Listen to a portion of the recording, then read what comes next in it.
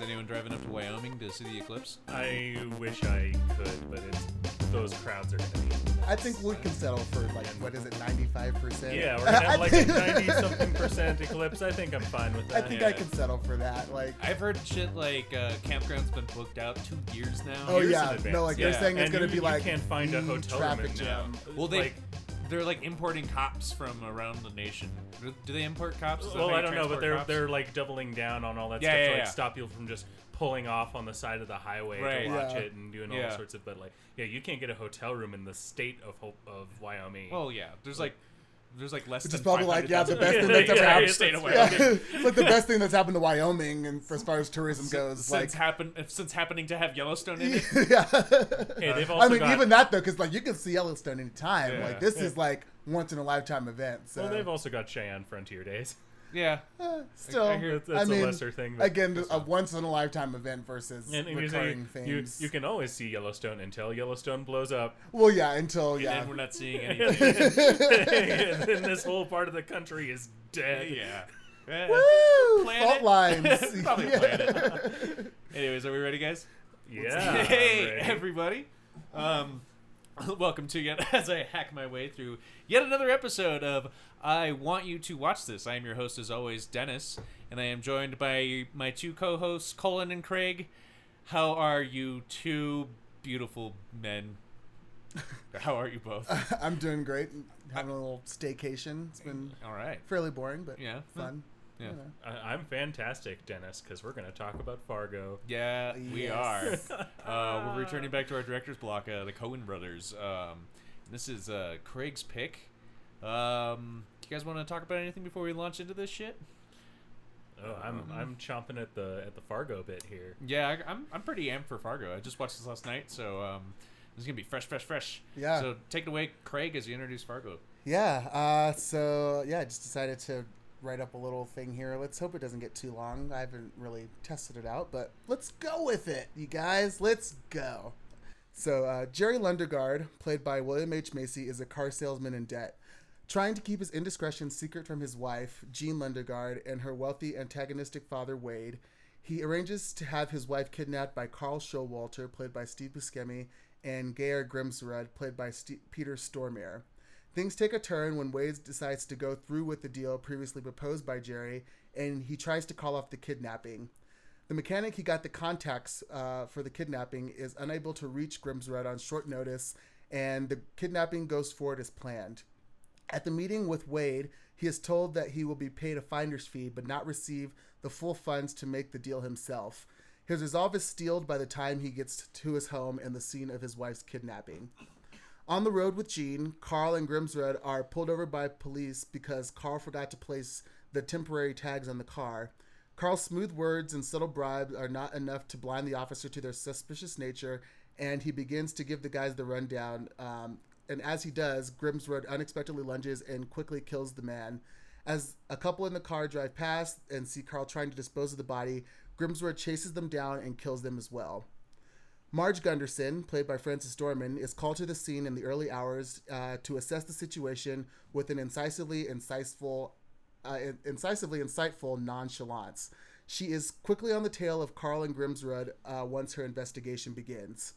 Jerry, in the meantime, is trying to get his father-in-law to cooperate with him on arranging the ransom and fails as Wade and Stan decide to take over the handoff in negotiations. Things start to get worse for him once Marge finds Shep and is soon after led to Jerry himself. She asks if the tan Sierra that Jerry gave to the kidnappers turned murderers was stolen, and he denies any cars have been stolen from the lot. Carl is found by Shep, after which he immediately calls Jerry to demand the money. Wade goes instead, prepared to threaten the kidnappers to get his daughter back. When she isn't there, he refuses to hand over the money, and Carl shoots him.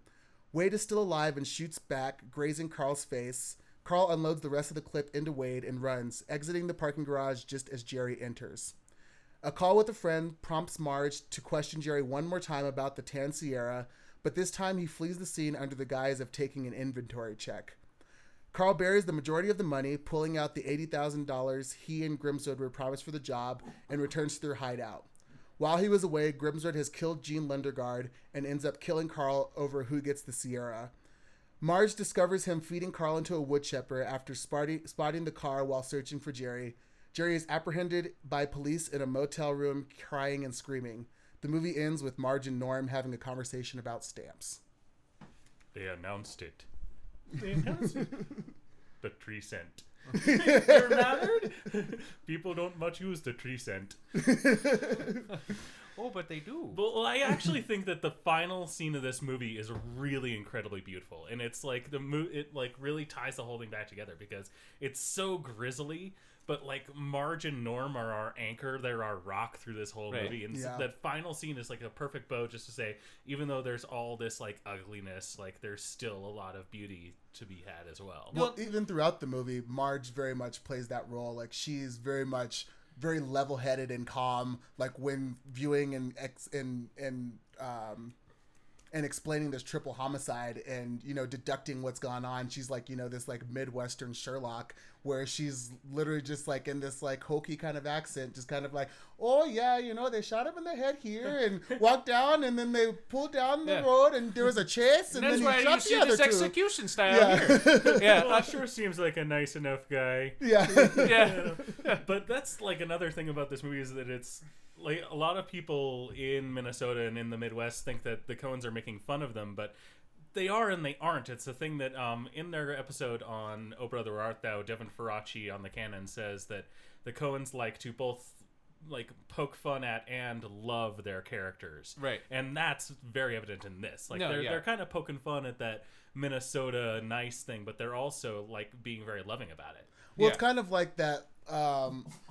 Kind of, you know, like the British mentality of, you know, carry on, you know, it's kind of like throughout this movie, that's that kind of persona that Marge has is just kind of like, yeah, sure, I'm dealing with this gruesome murder, but I have a job to do and I need to get to it and I can't be clouded by, you know, emotion or, you know, have this, like, I can't be overwhelmed by, you know, the gruesomeness of this scene. And so I feel like she's been trained and she's, like, had, you know, experience as a police officer to know. Right. Like, hey. Well, I think, like Colin said, like, well, like, the closing scene, why it's great and why it works for me is that it shows how this movie is just a day in the life of Margie, you know? Yeah. And that this is just one case that she's like, oh, you know, it's unusual because it's a triple homicide. Like you don't get they don't get that every day very often in Brainerd, Minnesota. No, but they don't blow it out of proportion either. But also the fact that we're faced with like the triple homicide and like all this grisly stuff, that's no reason to not be polite.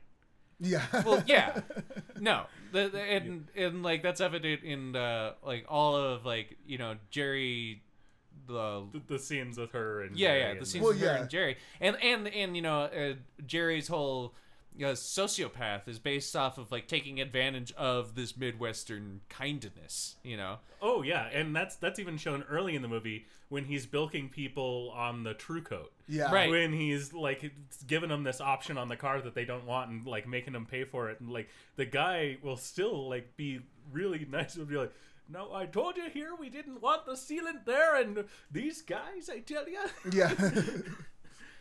Right. You know, it's like the whole thing, I don't know.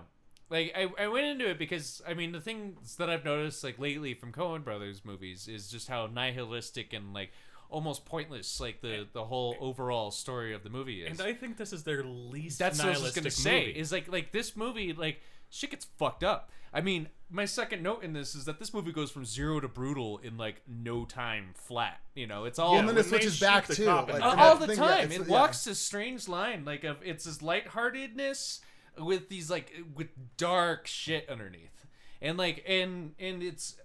But even in its lightheartedness, it's still kind of heavy. Like when she meets her old high school friend at the dinner yes, and that's one of those things. Like I still don't quite get the point of that scene it of was the whole because, Mikey Yanagita storyline. Well, so because that's what signals her to go back and talk to Jerry again, because she finds out like, oh, this person was like, I kind of like fell hook, line, and sinker for this story this person was telling me, and like she finds out after she calls her friend and she tells her like, oh no, like he was never married to her, she's still alive, she's fine, like that entire thing was a complete and total act. And so that's kind of like what like sparks her to go back and talk to Jerry again and kind of like take a second look at that. So I love that scene, Oh, okay. and I love how they brought that back Okay. and made that play into the movie again, because I buy that that. was that definitely that stuck out for me. I see that. I always took it that like she saw through Jerry's bullshit at the get go, and she's like, okay, I'm gonna come back to him later, you know.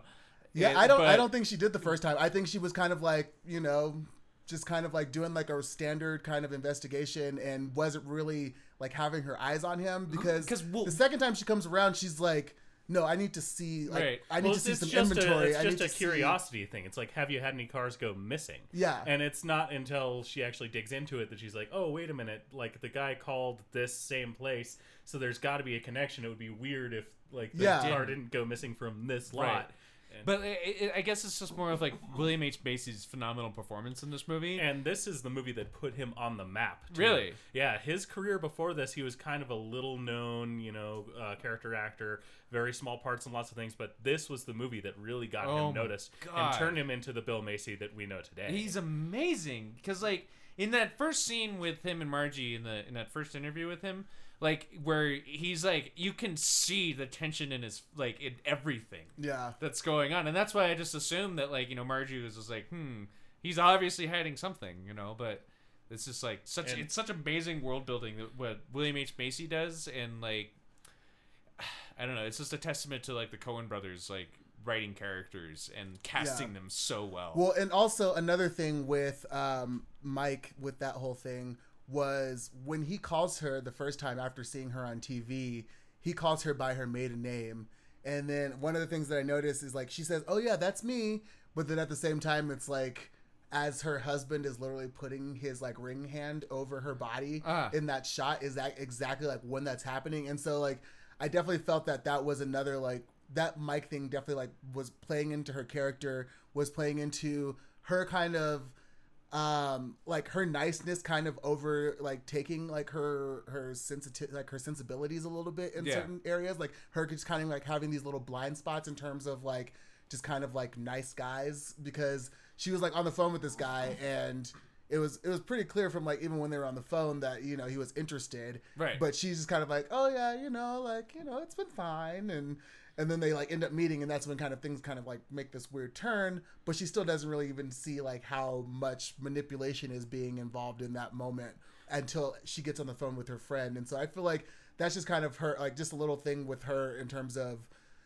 recognizing, like this niceness as a facade, like just, and she uses it so well that I feel like maybe she doesn't even like, maybe it's just like within her, then she just uses it, but she Right. doesn't necessarily see when it's been used against her. Yeah. So that's just my personal like look at what I thought about looking at that scene with Mike specifically. Yeah. Want to circle back to two things real quick. First, Bill Macy got a supporting actor nomination for this movie. Oh, really? And the second is kind of going back to what we were touching on about the nihilism. I feel like if this was any other Coen Brothers movie, it would end with the scene of her with Peter Stormare in the police car, of her saying like, you killed all these people, and for what? For a little bit of money. Like, there's more to life than a little bit of money. Don't you know that? Right. And it would end there. We wouldn't have that last scene showing us like warmth and showing us goodness in the world. It would just be like, yeah, life's meaningless. No, I disagree, because it's not that like I didn't get the feeling that because like this is different from the other Coen brothers outside of just that, because like there's more world in this, like for some reason William H. Macy's son plays the accordion and he's obsessed with accordions, and like it doesn't play into anything, but that's just like one little example, or like there's just like a world like going on outside of all this, like just Margie's whole life. Part of the world building is that this is where they're from. They grew up in Minneapolis, right? So they went back home to make this movie, and so it's this whole thing of like, we're setting this whole story in this place that we grew up in. Well, honestly, and I feel like the thing too is even like with that whole like doing it for the money thing, like I don't think that Grumswood was doing it just for the money. Like I don't think this was just. I think he was, and I think that that's another like blind spot for her. That was another blind spot moment for her, of like her just thinking that, oh well, like this is all just for the money, and it's like no, he like He's done some shit that wasn't necessarily for the money, and I'm pretty sure like he at the very least like didn't care or like enjoyed it, like, Right. And so I definitely feel like that was like it wasn't just for the money for Grumsworth, like it was definitely like him just being a sadistic fuck. He was, and, he was like a psychopath. because if it was really about the money, then he would have kept Gene alive. Like, Now, well, let me if ask it- you this: who did Shep vouch for? He vouched for Grumsworth. That was the thing. Oh, I was really? like, yeah, no, I was He like, how the fuck vouches- did he vouch? He vouches for Stormare, and then it's Buscemi who like fucks everything up. Buscemi does But, fuck yeah, shit up. Well, He does and he doesn't. I mean, they Like, both pretty much fuck things up. Like, I mean, they get pulled over. Like that but, was going to like, happen. but they're getting, but he got pulled over because he he didn't didn't put put the the tags tags on. Yeah, and also they're being tracked. They get tracked down because Buscemi was being a loudmouth at the bar. yeah, Right. Okay. and he was funny looking. That was one of my funny. Well, that was just in one a of my best- general sort of way. Yeah, he was funny looking more than most people even. Yeah. So you were having sex with the little fella then? Oh yeah. Oh yeah. I can tell you, he's uncircumcised. Yeah, he was. Yeah, he wasn't circumcised. Like Uh, anything else funny looking about him? I don't know. Just kind of in a general way. I love the guy that calls it in. He's like, Oh, that's I was like, it's and then my yeah. favorite scene Yeah. in well, the I didn't. movie. I didn't think much of it, but then I came home and the But wife then told so me I it's should gonna call be it in, another- and so I did. End of story. So I called it in. It's so great. And then they, well, you're right. It's probably nothing. Right. But thanks for calling it in. And then they look up at the sky and go, oh, it's going to turn cold tomorrow. Yep. Oh, yeah. Yeah, just yeah, just like that level of just like it's like almost like inane. Like they're just like dealing with this like triple murder investigation and like who knows, but then it's like, oh yeah, like when they first show up to the first triple homicide, it's like she's like, where is everybody? It's like, oh, it's cold, like you know, and they just stayed home like for a triple homicide because it was when cold. is a sheriff? That's like And also, the other thing we haven't mentioned is that she is 7 months pregnant. yeah. Yeah. She's wicked pregnant throughout this movie. I love that first scene though when she gets to the triple homicide and figures it out in like no fucking time at all. yeah. It's just so cool. The I- movie just like kicks off running. She figures it out, and then she's driving around with her deputy, and he says, you wrote down in the space for the plates DLR, so I figured they shot him or got him before he could finish it. So I have the state hall looking for tax. She says, I'm not sure I agree with you 100% on your police work. I think maybe it had dealer plates. Yeah. And we've been talking about Marge and Frances McDormand. Frances McDormand is in most Coen Brothers movies. She is the wife of Joel Coen. And she won Best Actress in a Leading Role Oscar for this movie. Oh really? She did. Well deserved. Yeah, Yeah, and fuck yeah. the Coen Brothers won Best Original Screenplay, and it had nominations for Best Picture, Best Supporting Actor for Bill Macy, Best Director, and Best Cinematography, and Best Editing. Wow. One of the many Oscar slights for Roger Deakins, who has been nominated countless times and never won, and that is criminal. Really? He still hasn't won? He's never won, but he's gotten like a crazy number of nominations. That's amazing. Yeah. Because it's just such a gorgeous movie. Well, let me ask you this, guys. How much of this actually takes place in Fargo? Not very much at all. No, that's just Yeah. where. So that's where Grimsrud and Carl are from. That's where they're coming That's from. where they first meet. Where they meet is in Yeah, Fargo, yeah, that's North where they're Dakota. coming from. Yeah, it's the bulk Fargo. of the movie takes place in like Brainerd, Minnesota. Yeah. Right. And then do they go? And then that's Fargo where they end, right? Do they end in No, Fargo no, with I the thought wood that was like chipper? outside of Minneapolis. Oh yeah, that's right. It is No, outside of the it's Twin still Cities. it's still Minnesota at least because it's like White Bear Lake or it's Moose Lake. It's Yeah. like, it's got So yeah, like literally Fargo like is like just where they Barely originally even meet, in the movie. and It's like that's at the it. opening bar. Yeah. So yeah, that's. I mean, I guess it's like where everything got kicked off. So that makes sense. The opening bar where if you look, there's a guy watching the pool game who looks just like George R.R. Martin. Really? Oh, that's That was one fun. of the things that I watched this with my wife. And she's like, "That guy looks like George R.R. Martin." I was like, "Oh my god, he does."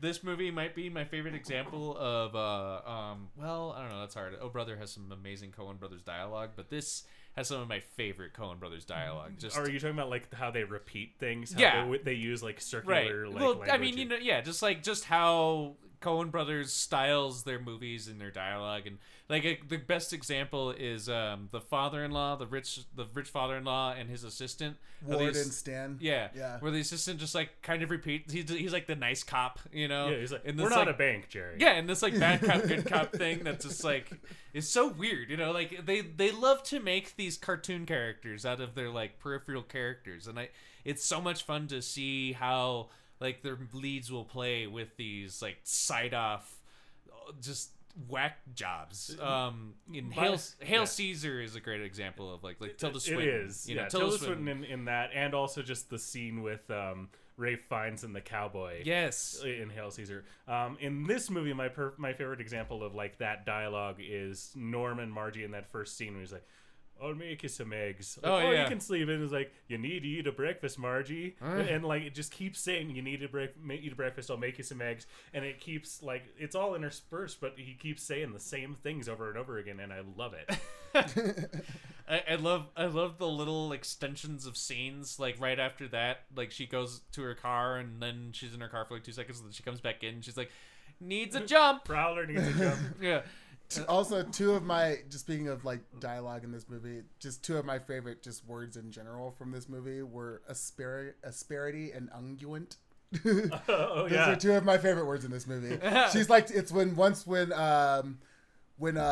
Gene is talking to their son. And he's like, you know, being like, It's you know, that disparity that bugs your mom. Asperity, yeah. He's being like, you know, a shitty teenager. He's just being a teenager. Yeah. Exactly. She's like, yeah, that asperity. And then the other one is, yeah, after Gene bites Grimsrud, he's like, I need unguent. Unguent. And Buscemi's like, what? I need unguent.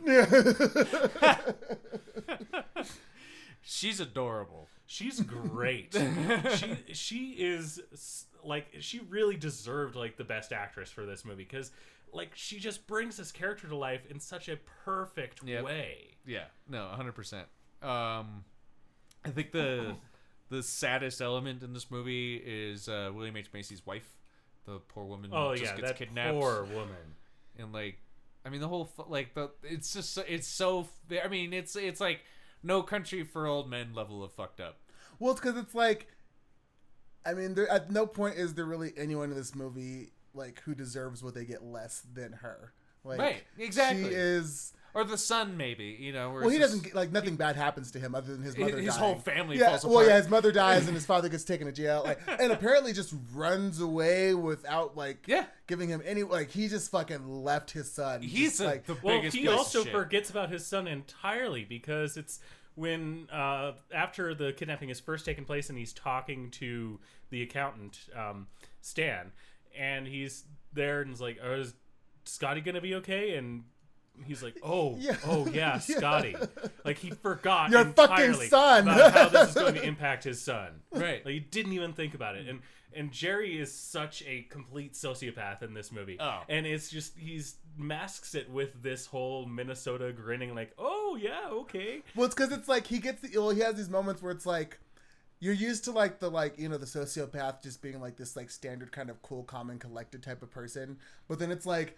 It's kind of like that thing where it's like when you see things like start to unravel for the sociopath and you see them starting to like panic. Right. Like that's like kind of Jerry throughout this entire movie. Like he kind of plays that panic like that, like where it's like because like from the point that we started this movie, he's pretty much on the brink already. So Right. it's Well, like yeah, he's already 'cause in debt. Like he's already like can't What tell is his. he in debt to? They never really They say. never say. Yeah, so But- it's like he's in debt, like, and he can't go to his father-in-law, and he can't tell his wife about it. So he's like on the brink already, and like throughout the entire movie, it's like he's doing anything he can and possibly can to like make sure he gets out of this okay, Right. like without any regard for anyone else's well-being. Right. But you still kind of like have this like twinge of like.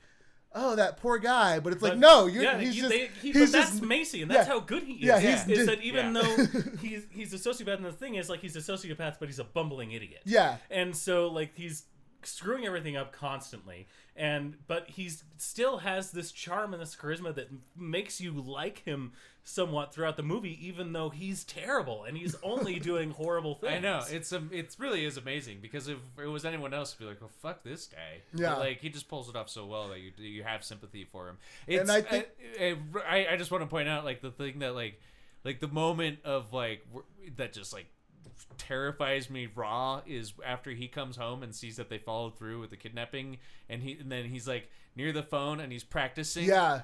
Well, that's what I was gonna Yeah. say. That actually exactly where I was going is like, yeah, that scene of like that kind of like those couple of scenes like leading into that and in that scene Yeah. are very much like a perfect portrayal of his character in terms of, oh, he's worried that this isn't going to go according to plan, or he's like, oh, I figured this out, like her dad's going to pay for this or going to like let me do this, so oh crap, I need to like cancel that kidnapping, not because I care about my wife, but because now it would look bad, and now there's no need for me to do it. And then as soon as he finds out that he's just going to get the finder's fee instead of like the principal amount of the investment, he's like right back on board again. Like as soon as he walks into that house, like, I mean, you can tell like he went to the grocery store to kind of like give them more time and kind of like walk in and like have his groceries and be like, hello. Like, Right. It was very much like you could see like that he was, yeah, he didn't give a fuck about her. He No. just cared about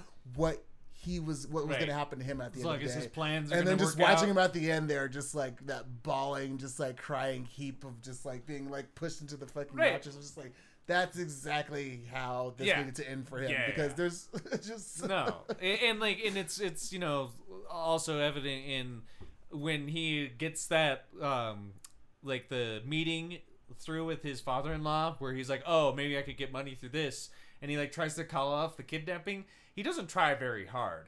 oh yeah, no, You know, he's like, oh, I can't get a hold of them. It's like, oh, you know, hopefully Oh. Shep understood what I said. Yeah. And get the message across. You know, poor Shep. That's another character that's just like, I mean, he's, Well, Shep, I don't have that much sympathy Yeah. for because he was the one that he's an arranged the whole ex-con thing, and he so- had arranged it, and then Yeah. there is the great scene when he figures out that he beats Buscemi Buscemi. like Yeah, he just screwed beats everything him up. with He's a just belt. beating the crap out of Buscemi and like is the hooker who Buscemi was on a date with, and this is one of the funniest things when she's just riding on top of him like, all right. Come on. How you doing? Okay. All right. And then Shep storms in and like rips her off of top of him, and he starts beating the crap out of Buscemi, and she's running away, and he kicks her in the butt like Yeah. really lightly, Yeah. but he still kicks her in the butt. Get out of here! Get out of here! Yeah, no, it's great. That whole series of events has a lot of great lines in it. Like when they're at the club or whatever together, and they're like making small talk, and he's like, you know, talking to a prostitute, and he's like, it's like, so how do you like the escort business? And she's like, what are you doing? yeah.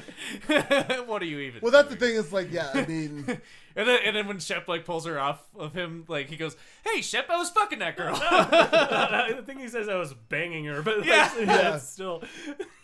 well, that's the thing too is like, yeah, you see like these two characters, and it's even like they are kind of juxtaposed against each other in terms of like Buscemi and Starmere and how their characters interact. And I mean, I guess like the way they treat whores is kind of an indication of like, Well, you know, the he's first like, prostitutes, they're perfectly fine. Well, they're always nice to the prostitutes. well, yeah, but then it's like, you know, he's like, oh, taking her out. Like, I mean, like He takes her to a yeah, Jose Feliciano yeah, concert. Grimrun would never like take like a whore to the celebrity room, you know. It's like he has this like idea of like, you know, himself and like Well, himself as a person. He also isn't really interested in getting a prostitute. It's all Buscemi. Like, he just wants pancakes. Yeah. Like, where's Pancake's house? yeah. Which Right. is actually how it was scripted, and he delivered that line differently. He was like, this has got to be a typo. Like, where is the pancake house? And they, like, cut, hey, Peter, could you just do it like it's pancake? Do it as it's written. He's like, whoa, really? That's actually it? And they're like, yeah, there's no typos in our scripts. That's awesome. Yeah, we don't do typos. Where's Pancake's house? He was terrifying. He is, and Yeah. he's great, and he's in like a few of their movies. They originally wanted him for Miller's Crossing, but he couldn't get out of doing a play. I Somewhere. thought you were gonna say like No Country for Old Men, or what was the? Is that Javier Bardem? Yeah. Yeah, that's. Well, I could that's see him also in that much role later too. than this, but I know, but I could see him in that role too. but they Yeah. did. He couldn't get out of a play he was doing. It might have even been in Sweden, but they wanted him for Miller's Crossing, and they couldn't get him, so they brought him on for this movie. And then like 2 years later, they bring him back in The Big Lebowski. Oh, really? Oh, yeah. He's the main like Right. nihilist Yeah. German guy. Don't worry, Donnie. They're nihilists. They're not going to do anything. Completely harmless. We believe in nothing. All right. Well, that kind of wraps me up for Fargo. Oh, I have so much. You got some more, Colin?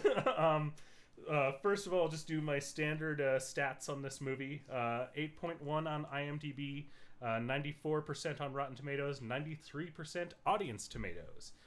Budget of $7 million with a worldwide gross of $49 million. Holy shit. They made this on $7 million? They made this movie for $7 million. Damn. The title card at the beginning of the screen that says this is all based on a true story is a complete and total lie. Right. They made this up entirely. It's actually kind of fitted together from a series of different incidents that have happened throughout like the upper Midwest. But yeah, it's one of those things. Bill Macy came up to the Coens during the filming and was like, tell me about the case, about the real case. And they're like, what are you talking about? They're like, well, there's a title card that says it's real. And they're like, no, we made it up. He's like, you can't do that. And they're like, sure we can. Watch us. Sure we can. We're the Coen brothers. In one of the documentaries on this movie, the Coens describe Minnesota as Siberia, but with family restaurants. That is good. So this movie, one of the great things about it is these long, beautiful shots by Roger Deakins of open space with all this white snow, this canvas everywhere. Yeah. They actually shot this in one of the warmest winters in Minnesota Oh, really? in a century. Oh, my So they gosh. had to make most of the snow. Really? So yeah, the snow was like made and trucked in for all of these shots. And there are certain shots like where if you look at in the far background, you can see that there's not snow in the far background. How it's frustrating. really interesting. The other thing that I did is I watched this movie and then I watched the commentary track with Roger Deakins. Okay. One other thing that wasn't from Roger Deakins but is from just research on this movie is that because they said it was a true story, unfortunately a Japanese woman came to America looking for the money in Fargo, and when she didn't find it, she killed herself. What? Yes. Wow. Wow. Wow. Why? All right. I mean, I don't really. I I wouldn't don't say that's really blame unfortunate them necessarily. For that. I mean, I it's would very say that's unfortunate, but I like. can't blame I the would Coen say brothers that's for it. more just. Yeah, but like, it sounds like she was willing to offer herself. Yeah, that seems. regardless. Yeah, like not in any way. So What? all of this is. I'm sorry. I just. What? I didn't expect that. I thought you were gonna be like, yeah, she came and then she got in some trouble and now she got arrested. or No, something it's like, that and a then woman, she killed a herself. woman looking for the money from Fargo killed herself. That's Like what? all right. All right. Well, Yeah. So sad. the rest of these are just things that Roger Deakins, fun facts from Roger Deakins on the commentary track. The statue of Paul Bunyan was built for this movie. There isn't a statue of Paul Bunyan in Brainerd, Minnesota. The Coens storyboard everything, like even when it's the most simple of shots, and like he spends most of this commentary just saying, oh yeah, this was real simple, just an over the shoulder. Oh, this was real simple, just a 2-shot.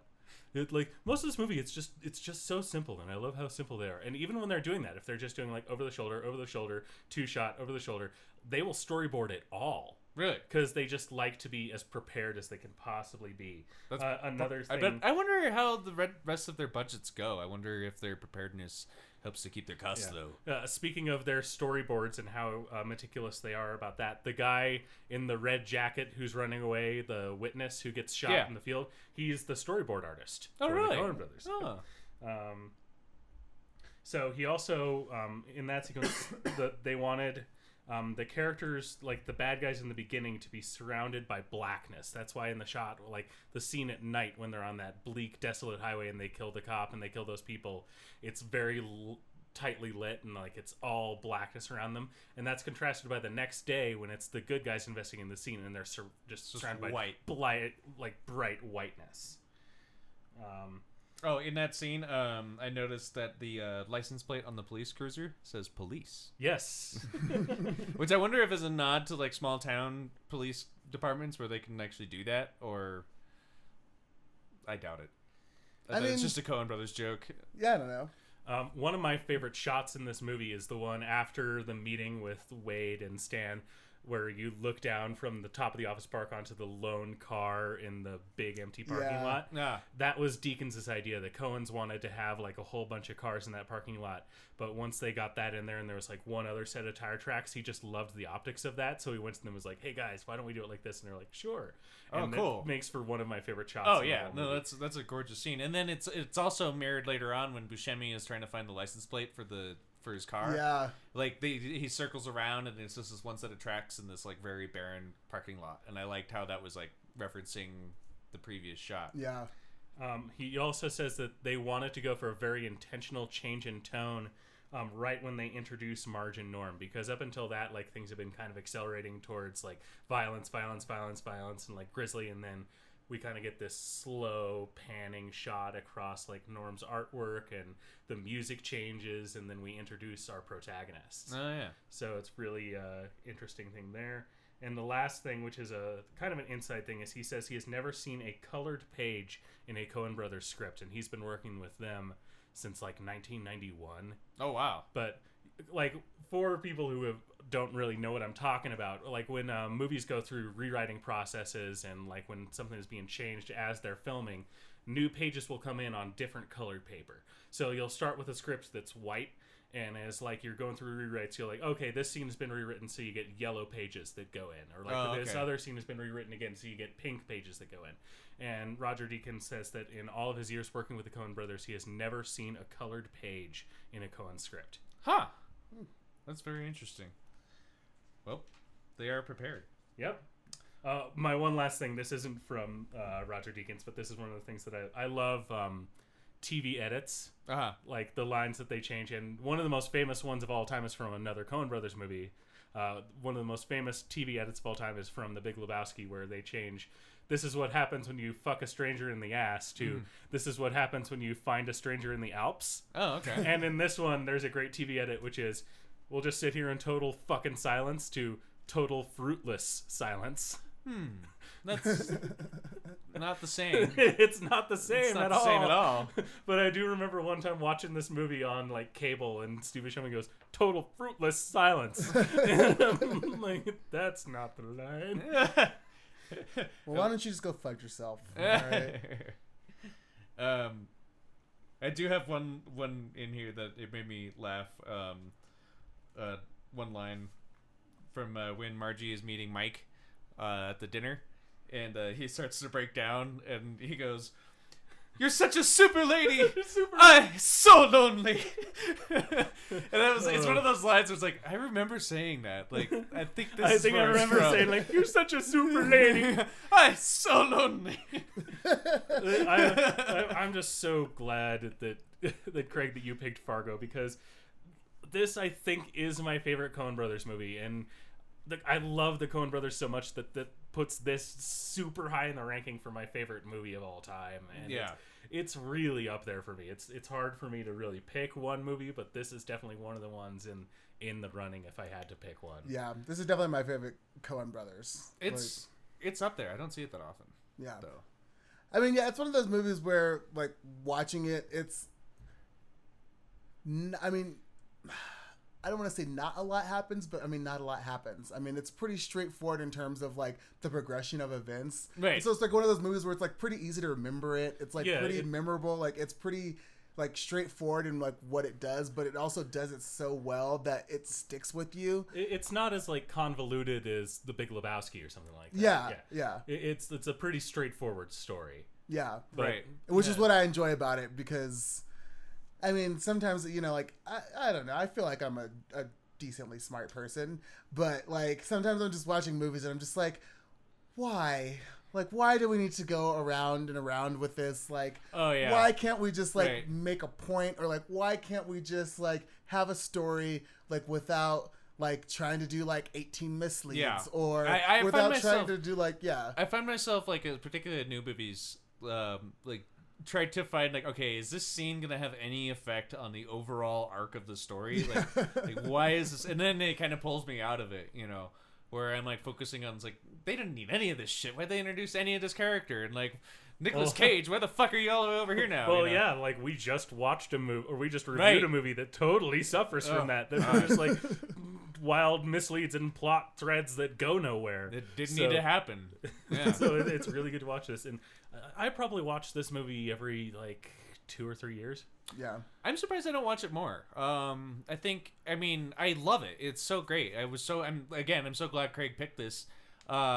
Just because, you know, it's one of those movies that I'm just so glad I'm able to revisit and realize that, like, shit, this is probably one of my more favorite Coen Brothers movies, and it's a unique Coen Brothers movie. It's super unique. Movie, And I know we said that with A Brother Where Art Thou, but this is, I mean, almost there's not even a movie like it, you know, out there, because it's just so there's juxtaposed things in it. But it's not so stark that, like, that's what you remember from. Yeah. I mean, it's very Coen Brothers, but it's not like a movie that you can tie like a line between. Like you can totally draw a line from like Hail Caesar to like Hudsucker Proxy to Big Lebowski, right. to like, or like on the other side of things, you like Miller's Crossing to Barton Fink to Blood Simple, like movies like that. They all like are very similar, like in tone and in construction. But this one is really different, and Oh Brother is really different. Yeah. Yeah. Well, that wraps me up, guys. Yeah, I think I'm good. Yeah. Yeah. Well, thanks again, Craig. Good pick. Yes. Well, that wraps us up for a review of Fargo. Join us next week for our review of Burn After Reading, which is going to be Cullen's pick. Yes, this is one of those lesser valued or lesser known Coens, but I think it's a really brilliant movie and one of the ones that not as many people are familiar with. It slipped through the cracks. Yeah, it's one of their ones that did slip through the cracks, and I think it's so great. No, so, it's fantastic. Yeah. I'm looking very much so forward to it. Our words are really I'm hard. very forward I'm very much much looking so to. forward to looking. Yes, I'm looking that way towards the movie that will be in my future. I think I've only seen it once, so that's what I'm. Oh, stoked you're for. in for a treat. Yeah, I'm very excited. If you're listening to this now as of recording, this is August 17th. It is Burn After Reading is it's on on Netflix. Netflix. Yeah, Yeah. So congrats. We actually did you guys a public service of where to find these movies. Don't expect it every week. All right. Well, on to corrections and omissions from last week, which would be Valerian.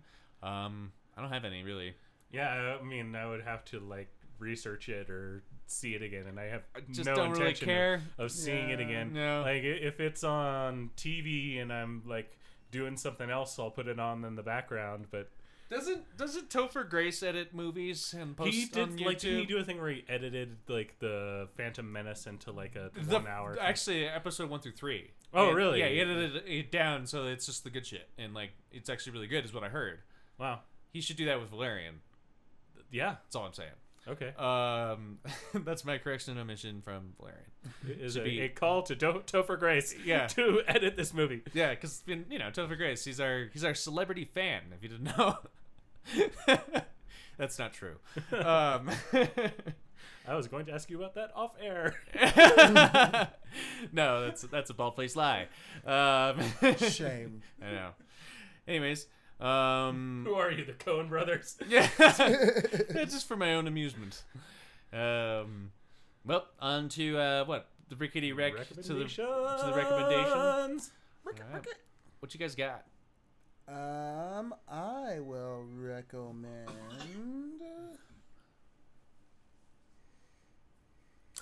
Oh, hello. It's, Oh, yeah? Did you see it? I did. Yeah.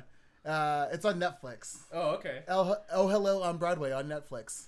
It's Nick Kroll and John Mulaney, yeah. who are two of my favorite comedic people. I probably like John Mulaney a little bit more, but Nick Kroll's pretty cool too. You know, it's all right.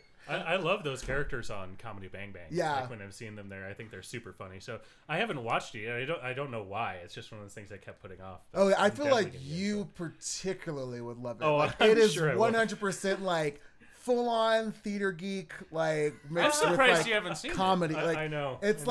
like it's like for not just like comedy fans, it's for like comedy nerds and for theater nerds. So it's like a it Waiting is- for Guffman type of like niche thing. It's really it's one of those things where I was like watching it and I was like, I can see a lot of people probably not liking this, but I fucking love the shit out of it. So yeah, I will recommend Oh Hello. Watch it on Netflix. Noted. Previously, I have recommended the podcast James Bonding. It is now back. As a result of its return, I revisited something that I really love. You can find it on Amazon. It is a documentary called Everything or Nothing, The Untold Story of 007. Oh. It just is a documentary telling basically the history of James Bond from creation by Ian Fleming up until basically the beginning of the Craig era. And it's got interviews with every Bond except for Sean Connery. All the producers do interviews in it.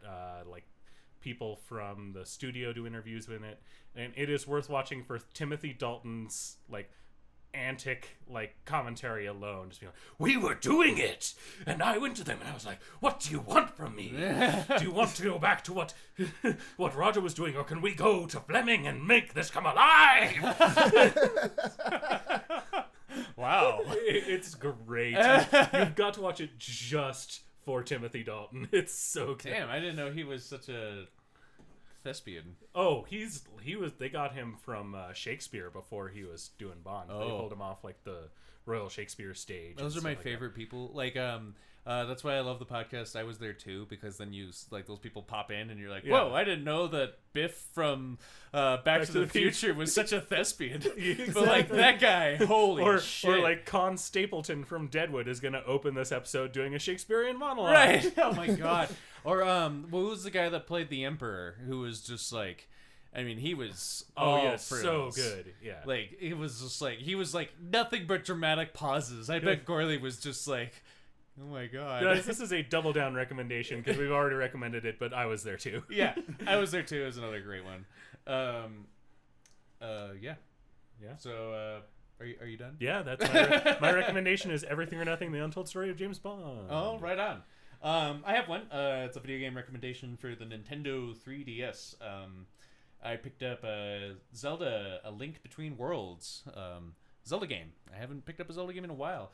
I love it. It's great. It's it plays as like I haven't played any handheld Zelda games. I'm sure. Have you guys ever played a Game Boy version of Zelda? I can't say that. Actually, I did play like the Game Boy, like Okay. the Game Boy original Game Boy version. So that's like the branch that like held on to the tried and true classic Zelda way Like to play it. the NES one. The yeah. top-down Zelda, where you have like you're like in a screen, and like you can do whatever the shit you want in your screen, but then you can go like left, right, or up or down, and then it shifts the whole you know, thing, the whole screen over, does. and that's how this plays, and it's great. It's, Oh, that's cool. Yeah, it's awesome. That's really cool. Yeah, and I think I just started it, so like I haven't really figured out, because you know how each Zelda game has like kind of like a niche to it that like makes it unique to other ones. This one, I just got introduced to like the world demon, and the demon turns people into paintings, and so I think that plays into it, where like you turn into like a 2D version, and then like the whole gameplay changes. So we'll see. I'll keep you posted. Anyways, that's my recommendation. Legend of Zelda: A Link Between Worlds on the 3DS.